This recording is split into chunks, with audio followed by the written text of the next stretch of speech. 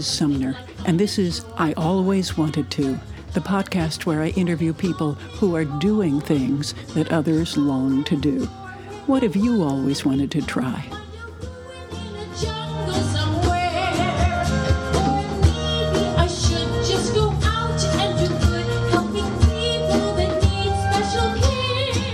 My guest today is Dr. Bob Lawrence, founder and president of the Dallas School of Music and host of the podcast Jazz Piano Skills. Welcome, Bob.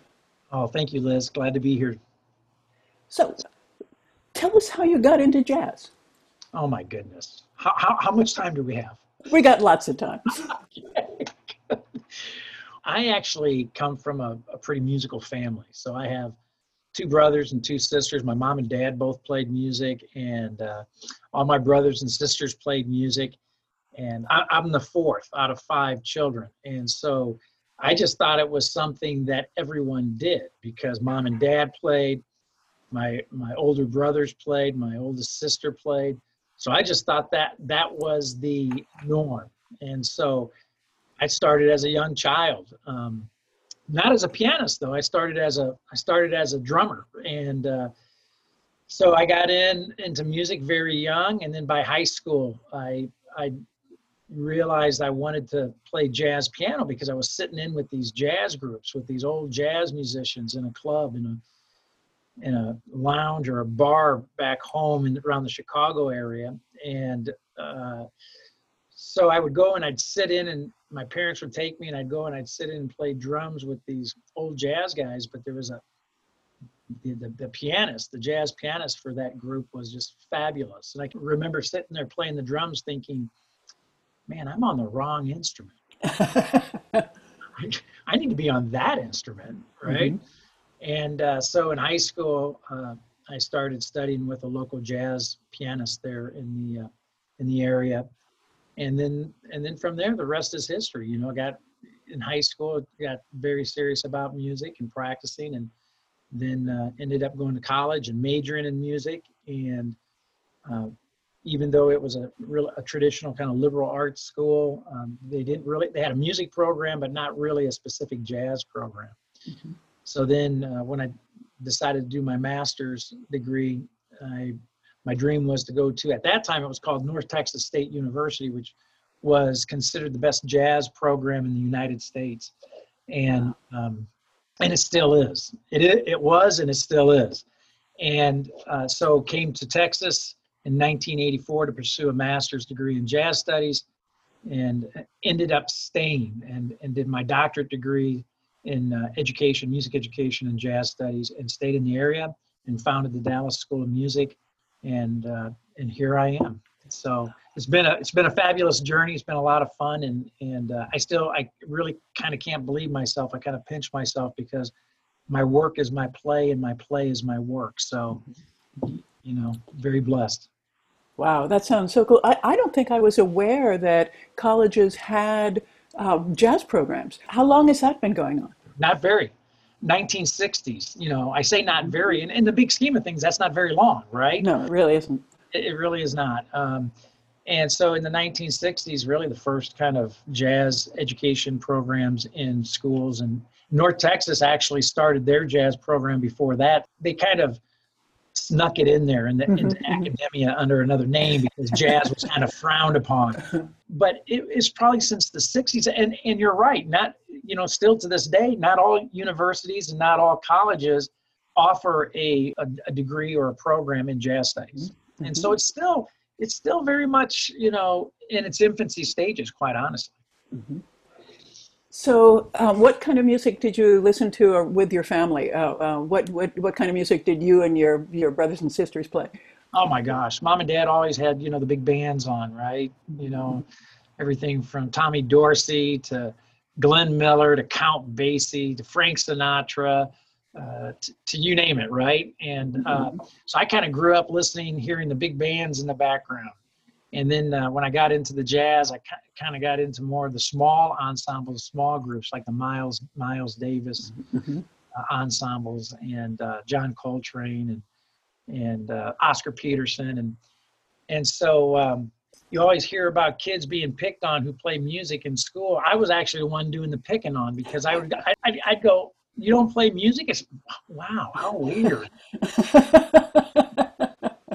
You know? So yeah, I just kind of grew up with it all.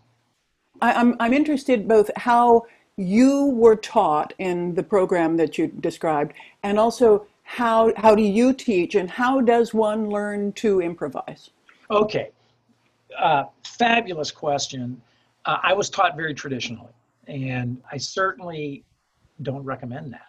Mm. Uh, a traditional approach to studying music is what I call a kind of a dot and button approach, right? You got a piece of music in front of you, and that dot means push that button. Mm. That dot means push that button, and so Mhm. on. So what happens is that becomes kind of a very kind of mechanical approach to studying music. Mhm. And it's approach that's all taken in through the eyes and not through the ears. Mhm. Right? Mm. So think about Mm. it, right? Interesting. Yeah. Uh-huh. Music is an oral art form. It's not a visual art form. It's an oral art form. But yet we want to always teach it where? Through the eyes. Isn't that Mhm. fascinating, right? It'd be like you signing up to take some painting classes and they blindfold you. And they Mhm. go, just listen to the tree and then paint it. You'd be going like, can I see the tree? No, no, no. Right? Uh-huh.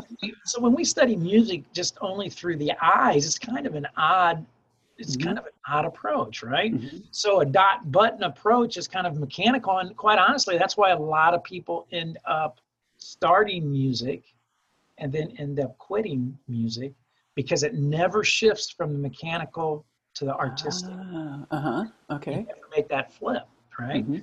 So instead of dot and buttons, I would highly recommend shapes and sounds. You know, music, especially on piano, pianists play by shape. We play Mhm. shapes, right? This is why a blind pianist can play Uh-huh. shapes and sounds. Mhm. And what happens in music, there are specific sounds, like you've heard some of these labels, like major, Mhm. minor, you Mhm. know, there's dominant, there's half diminished, there's diminished. You say these, if I mention these sounds to a musician, they hear them. Just Mhm. like if I said to you dog barking right now, Mhm. you don't need to hear a dog barking for you to hear a dog barking. Mhm. If I said to you helicopter or airplane, you know what that sounds like. I just Mhm. have to mention it and you know what it sounds like. Mhm. If I said to a chef cilantro, they taste it, Mhm. right? If I said, do you know what that is? They go, do you know what? Do I know what it is? Are you kidding Mhm. me? I'm tasting it. What are you talking Mhm. about? Well, it's the same thing in music. Sounds, when you study music properly, you hear sounds. First, you learn what the sounds of music are, Mhm. and then you practice them so that they become you become familiar with them, just like you're familiar with the sound of a dog barking or a cat Mhm. meowing, right?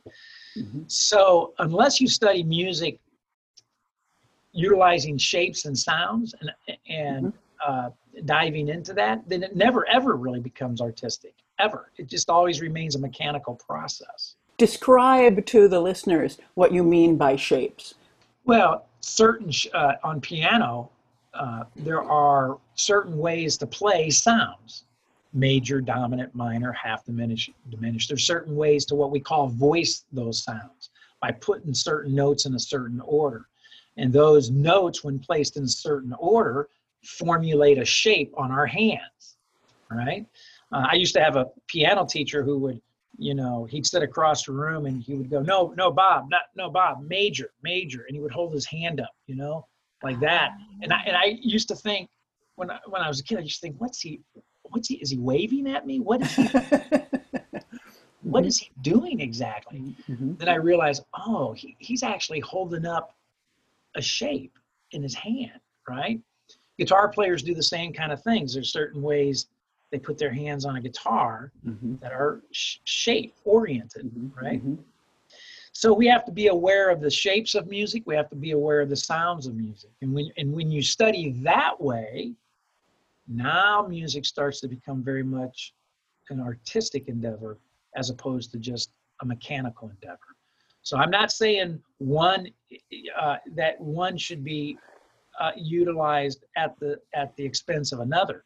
Mm-hmm. It's not an either or, it's a both and, right? Mm-hmm. I'm just saying that if music only stays as a dot button relationship, then it's only going to be a mechanical relation. It's going to be like putting together a model airplane. Mm-hmm. Mm-hmm. You know, once it's put together, then what? Now what? That's a long way to answer your question, about how does one begin to learn how to improvise. They begin to learn how to improvise when they begin realizing, or they are introduced to the shapes and the sounds of music. Now they're on the path to being able to play songs and embellish songs, to be able to play songs and add their own personal style or flair or approach to the music.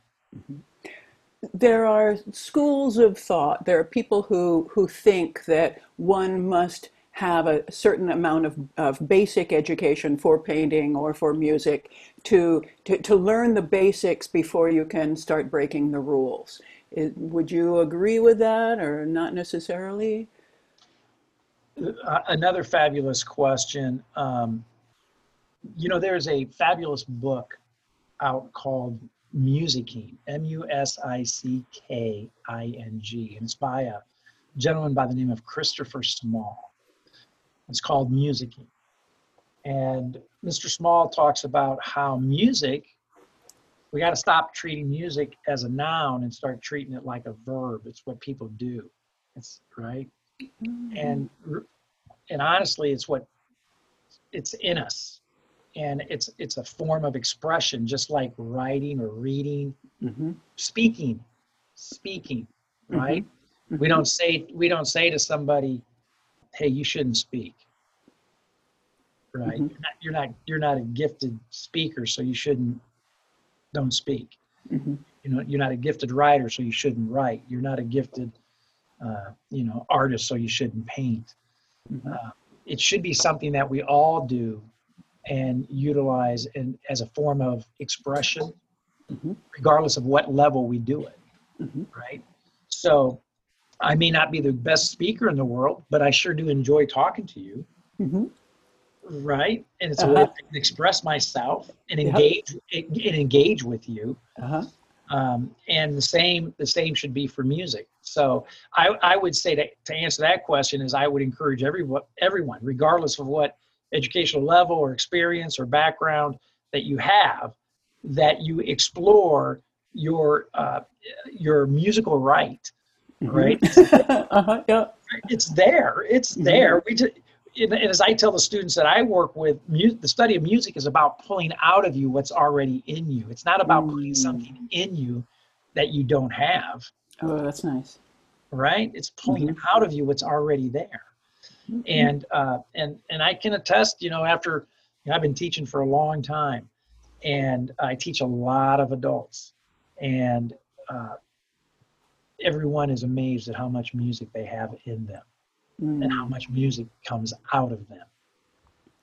Does that make sense, Liz? Yeah, I think so. And I would just say that a lot of times people will not start the process of studying music because they think for some reason they aren't qualified, or they don't have enough education, or they don't have the proper background, which is all just kind of roadblocks stopping them from enjoying a fabulous journey that they can enjoy for the rest of their life.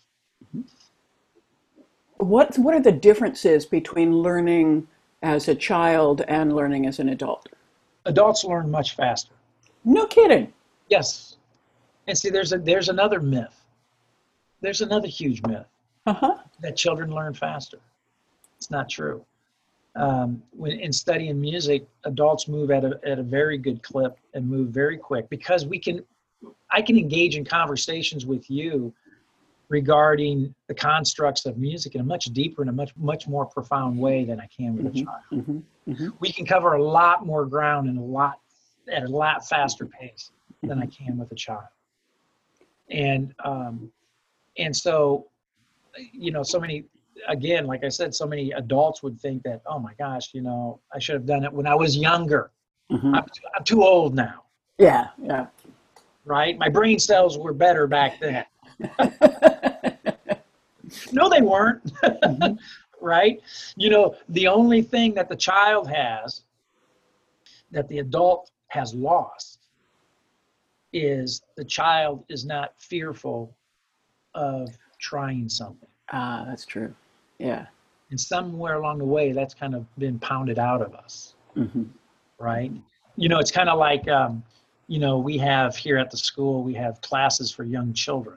Some of the faculty teach with parent and child. Mm-hmm. Oh, interesting. So in the classroom, there's the parent and the child. Mm-hmm. And so the instructor will say, okay, everybody on their feet. You know, we got some music and I want everybody to jump around like a gorilla. Here we go. All the kids jump to their feet, and guess what all those kids do? They have no problem jumping around like a gorilla. Mm-hmm. Great fun. Great fun. Every adult goes, are you kidding me? Mm-hmm. You really want me to jump around like I can't do that? And then we convince them that they can. And that's a hoot to look in the window and see a bunch of adults and kids jumping around like gorillas. Right? But you see that hesitation? It's that hesitation that the adult has about jumping up to their feet and jumping around like a gorilla to the music, where the child goes, I'm totally into that. That's true. Are you kidding? Music's great fun. So that's the only thing that the child has over us is this lack of fear. And so one of the things that I do personally in working with adults is get them over that hump very quickly. Let's get over the fear factor and let's play and let's make music and let's enjoy your music. Mm-hmm. At whatever level, let's enjoy your music. What advantages or disadvantages do classically trained musicians face when deciding to learn to improvise? Well, big advantage is that usually classically trained musicians have fabulous technique, right? Which is great, which is awesome, because you need great technique to improvise. So they already have that. But the disadvantage is that a lot of times they're bound to the written page. And they got to get over the hump that they don't have to play everything as written.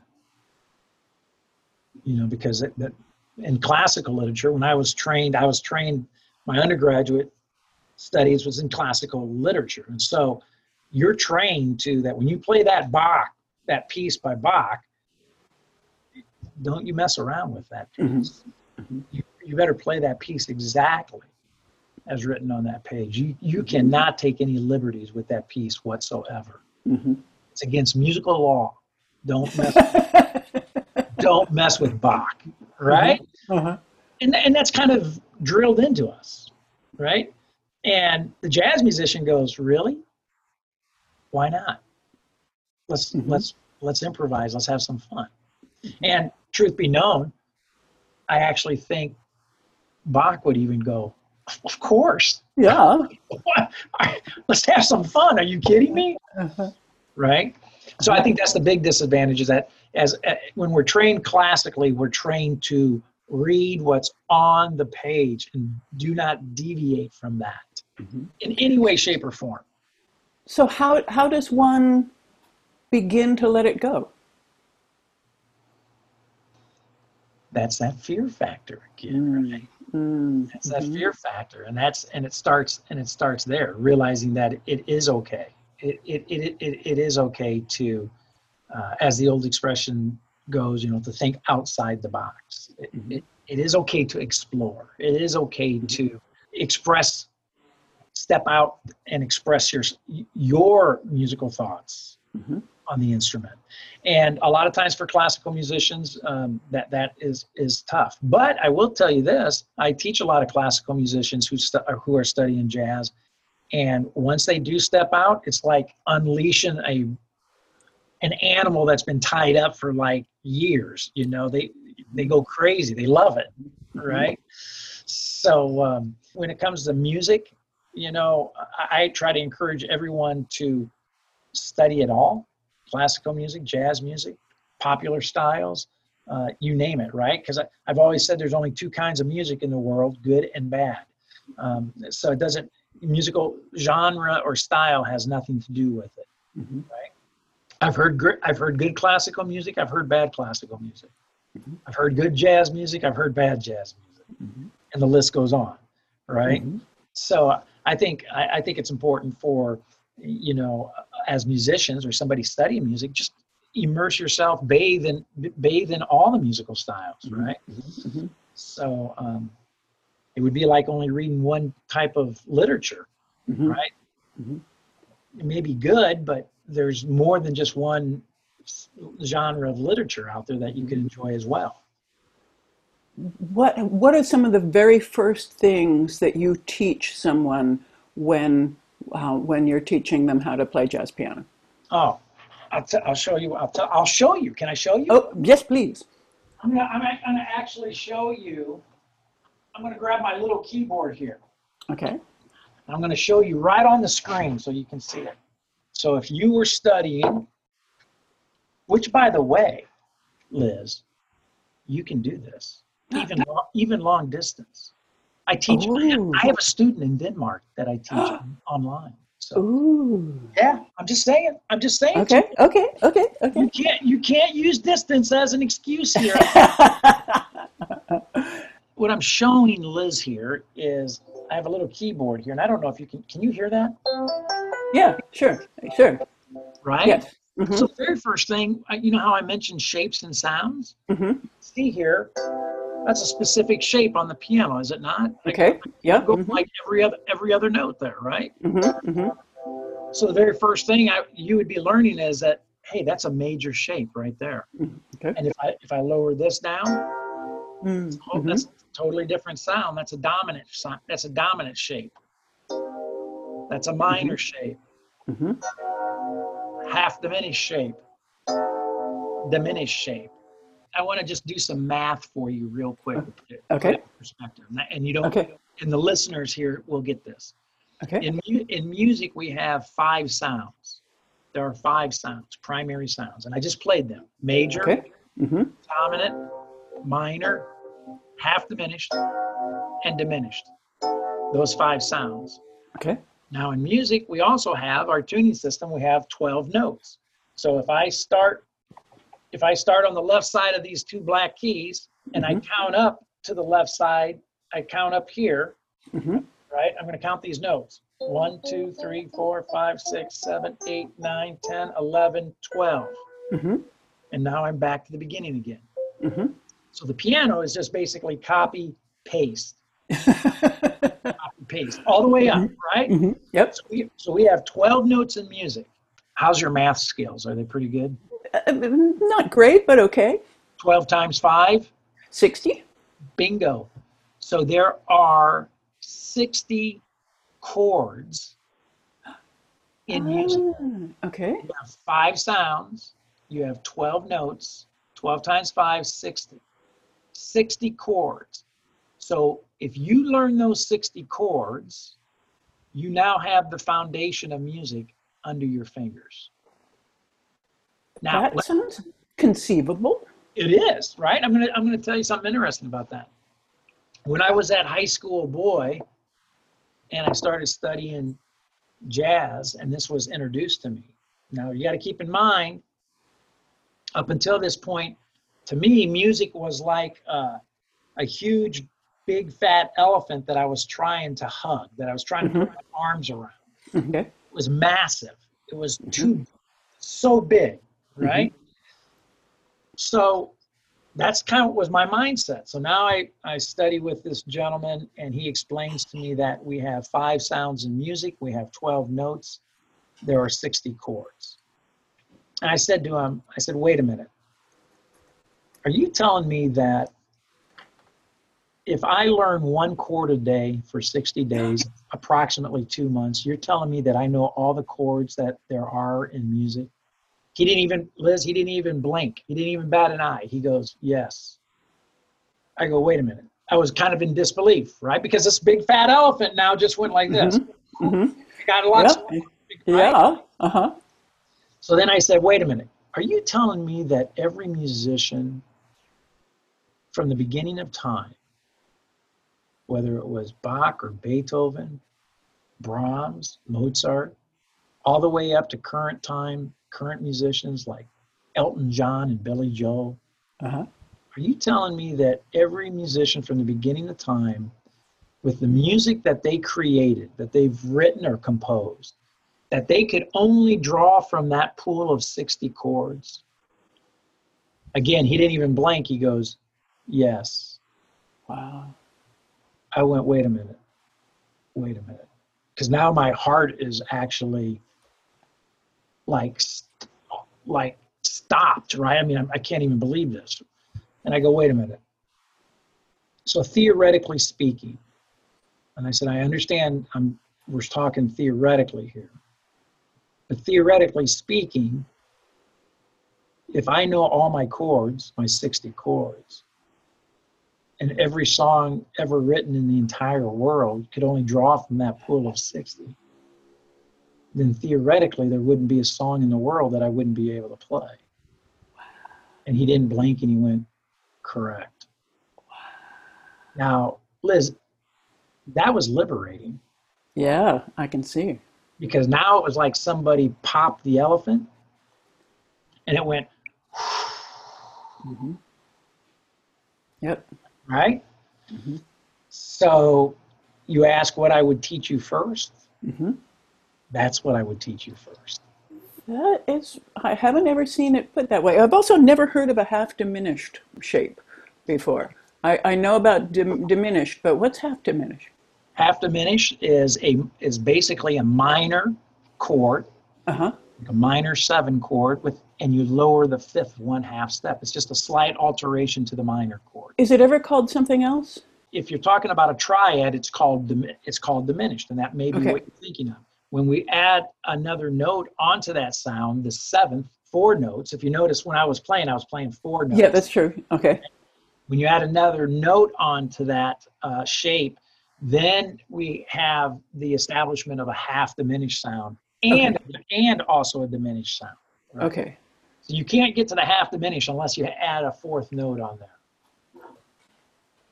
And so, what's your background? Did you play? No, I'm a singer, and I grew up singing around the kitchen table with my family. I tried lots of lessons of various different instruments and just never stuck with it.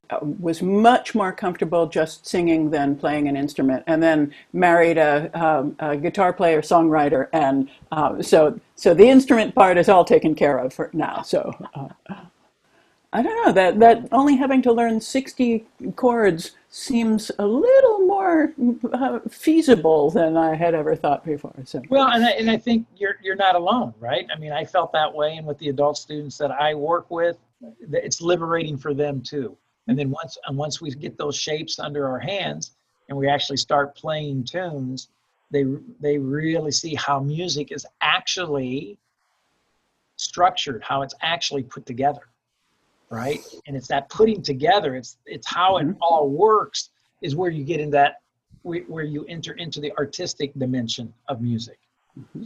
So, I was reading not too long ago a life story of Einstein, and he was a violinist. A lot of people don't realize this. He loved playing the violin. And in the story, in his life story, in the book, it mentions that, when he would have guest friends over, he would really want to talk about music, but they'd all want to talk about math and physics and science, and it drove him nuts, right? But in the book, it's interesting because they said Einstein became, and the word they used was enthralled, which I love because we don't hear that word that often anymore. Mm-hmm, right? mm-hmm. He said Einstein became enthralled with music once he discovered its structure. Yes. And I said, of course he did. Mm-hmm. Yeah. Of course he did, right? Yeah, there's such a great relationship between physics and music. Yeah, and so what it tells you is that there's a method to the madness. Yes, The pieces of the puzzle fit together, and if you know what those pieces are, those shapes and those sounds, you know what those pieces are, then music can become very much an artistic endeavor for you, and a journey, an incredible journey of putting together the puzzle, right? Mm-hmm, mm-hmm. So what, if any, differences are there for different instrument players in learning jazz? There's not. Oh, okay. There's not. That's another, other than the physical. I mean, right? Each instrument is structured differently, of course, but the content is the same. So it's when I work with students, I always am quick to let them know that, look, we're studying music together. I'm going to teach you music. Mm-hmm. It may be through the lens of a piano, mm-hmm. right? But regardless of the instrument, it's the same. So I always use as an example, if I went down the hall to study with one of the faculty here, let's say I wanted to study saxophone, jazz saxophone. Mm-hmm. The faculty member is not going to teach me music. Not going to teach, right? They're going to teach me what I know, how to actually now physically manipulate this instrument to be able to express what I already know. Okay. So it's exactly the same. The content, the data set is the same data set regardless of what instrument you're holding in your hand. Now, does the shape apply on instruments that only play single notes? Oh, I would, yes, I think absolutely it does, because it becomes a linear shape as opposed to a vertical shape, right? Okay. There are shapes, there are horizontal shapes as well in music, right? The way a line is shaped, and Okay. patterns, melodic patterns that musicians study and play. So absolutely, the saxophone player may be only dealing with horizontal or linear shapes, whereas a pianist, a guitarist, has to deal with both vertical and horizontal. Okay. All right. So who have been some of your major influences? Oh, musically in the jazz world? Oh my gosh. I already mentioned Oscar Peterson, Bill Evans, Chick Corea, Herbie Hancock, Dave McKenna, oh my God, Red Garland. The list goes on. And those are just some of the piano players. And then there's instrumentalists like Stan Getz and Charlie Parker, Cannonball Adderley, Miles Davis, John Coltrane. I mean, golly, I can't even, it's enormous, right? I listen to them all. And it's funny, Liz, because every time I listen to, depending on whoever I'm listening to, happens to be, in my opinion, the greatest jazz player ever in the world. That's how much I love them all, right? So if I'm listening to Oscar Peterson on my way to work, I'm going like, he's the greatest jazz piano player ever. And then on my way back home from work, I'm listening to Bill Evans. I go, oh, he's the greatest jazz piano player ever. Right? So it's just so hard for me because they're all so influential. Mm-hmm. Any recent discoveries that surprised you? Any modern people? Oh my gosh, yeah. Well, you know, some of the young players today are ridiculously gifted and talented.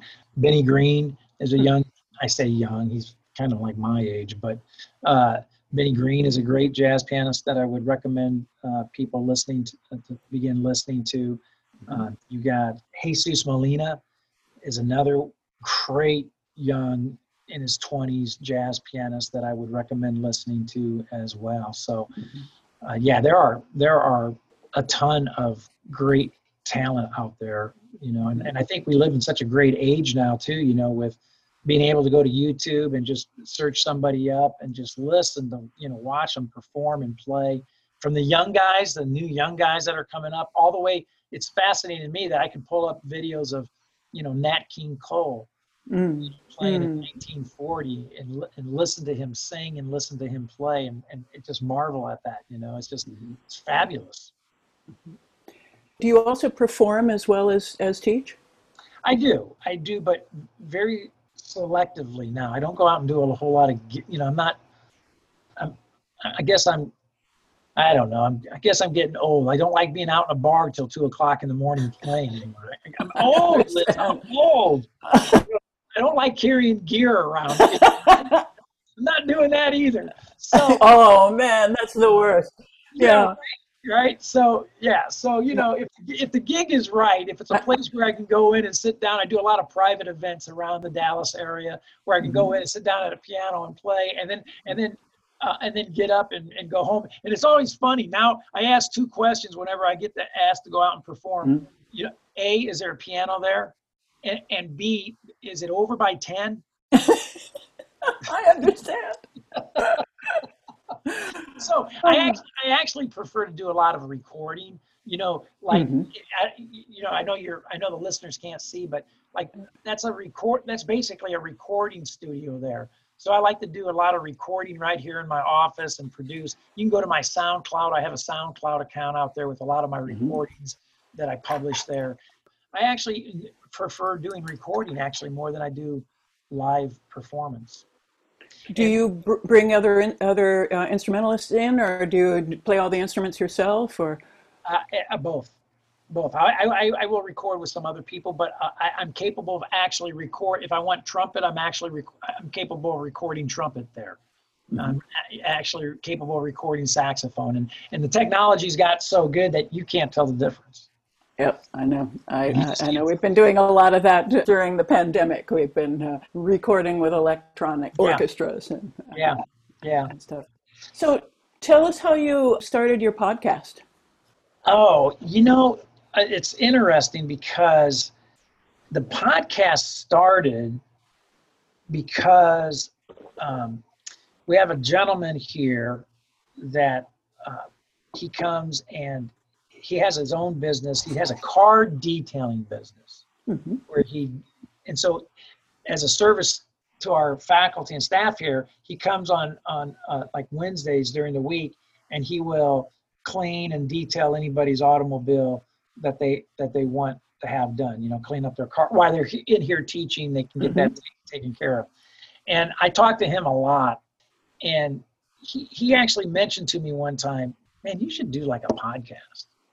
And I said, really? I said, I don't know. And he goes, yeah, you should do a podcast. And then, so it just kind of rattled around in the back of my mind. And then I had some students suggest that, you should actually do some instruction, online instruction, but what would be great, instead of just recording some, video, if you actually did a podcast where you had a kind of a weekly presentation of different skills that you would be addressing and teaching. And so a couple people had just mentioned it to me. And then I was asked to do a podcast with a student of mine came in, and he asked me to be a co-host of a podcast. And it was called Stud and Dud. And I'm not going to tell you which one was the stud and which one was the dud. But anyway, he asked if I would co-host with him. He was a young guy. And I said, well, what are we going to talk about? And he said, we're going to talk about sports, and we're going to talk about music. We're going to talk about food. I said, hey, I like all three of those things. So we started this little podcast called Stud and Dud. And I realized how much I enjoyed doing a podcast. It was fun. And now I had students saying to me, well, you should do a music podcast. So it was really because of the gentleman who cleans our cars and several students encouraging me that led to me starting Jazz Piano Skills. And I just started it last November, and I'm happy to say literally it's been less than a year, and I just crested over 15,000 downloads.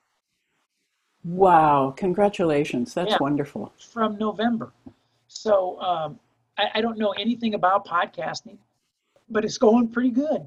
That's great. I know you also have a YouTube channel. Is it the same material on both? Yes. And I'm not real good at the YouTube stuff. It kind of automatically gets posted there. So your podcast would be the number one resource. Are there any other particular resources that you would suggest to people who want to learn more about improving their jazz piano skills or their jazz anything skills? Oh yeah. There is here in the States, there's a place called, it's Jamie Aebersold. Jamie Aebersold that's what I grew up. I grew up with Jamie Aebersold books. It's called jazzbooks.com. He has a lot of great resources there. And that's a great one for somebody to go in there and poke around. Jamie Aebersold has great materials, great resources, everything you could possibly imagine. So I would recommend going there and checking that out. Okay, good. And people are able to take lessons online through the Dallas School of Music, or Yes, yeah. I teach. In okay. fact, I teach a lot of students online. I'm here in the Dallas, Texas area, and I have students, like I already mentioned. I have a student in Denmark. I have students in California, New York, Florida. Literally, I mean, because of the technology. I mean, look at you and me here today, right? I mean, it's amazing, right? It really is. This has been a wonderful conversation. Do you have anything you would like to say in conclusion? I would just encourage everyone to step out and take that risk and begin studying music, even if they've never touched an instrument ever in their life. Just Monday, a gentleman came in here. I met with a gentleman, 81 years old, and starting the clarinet for the first time. Oh, wow. And he said to me, I always wanted to play the clarinet. And now I'm going to do it. And so we got him enrolled. He's 81 years old and he's starting his clarinet lessons. So I would just encourage everyone, regardless of your age, step out, regardless of what the instrument is. It doesn't have to be clarinet, right? Here he walks in on clarinet. So it can be clarinet, saxophone, trumpet, flute, whatever ukulele, whatever instrument you're drawn to. For you to be able to utilize that instrument as a form of self-expression will be one of the most rewarding things you ever do in your life, whether you start as a child or whether you start as an 81-year-old on the clarinet for the first time. So I would just encourage everybody, take the plunge, do it. Oh, I couldn't agree more. Thank you. My thanks to Bob Lawrence. You can find him at jazzpianoskills.com, and his social media links are in the show notes. I invite everyone to tell me what you've always wanted to try. Also, please take a moment to fill out a brief survey so I can find out more about you. You'll find it at lizsumner.com/survey. And please leave us a review on Apple Podcasts. It helps more people find us. I'm Liz Sumner, reminding you to be bold, and thanks for listening.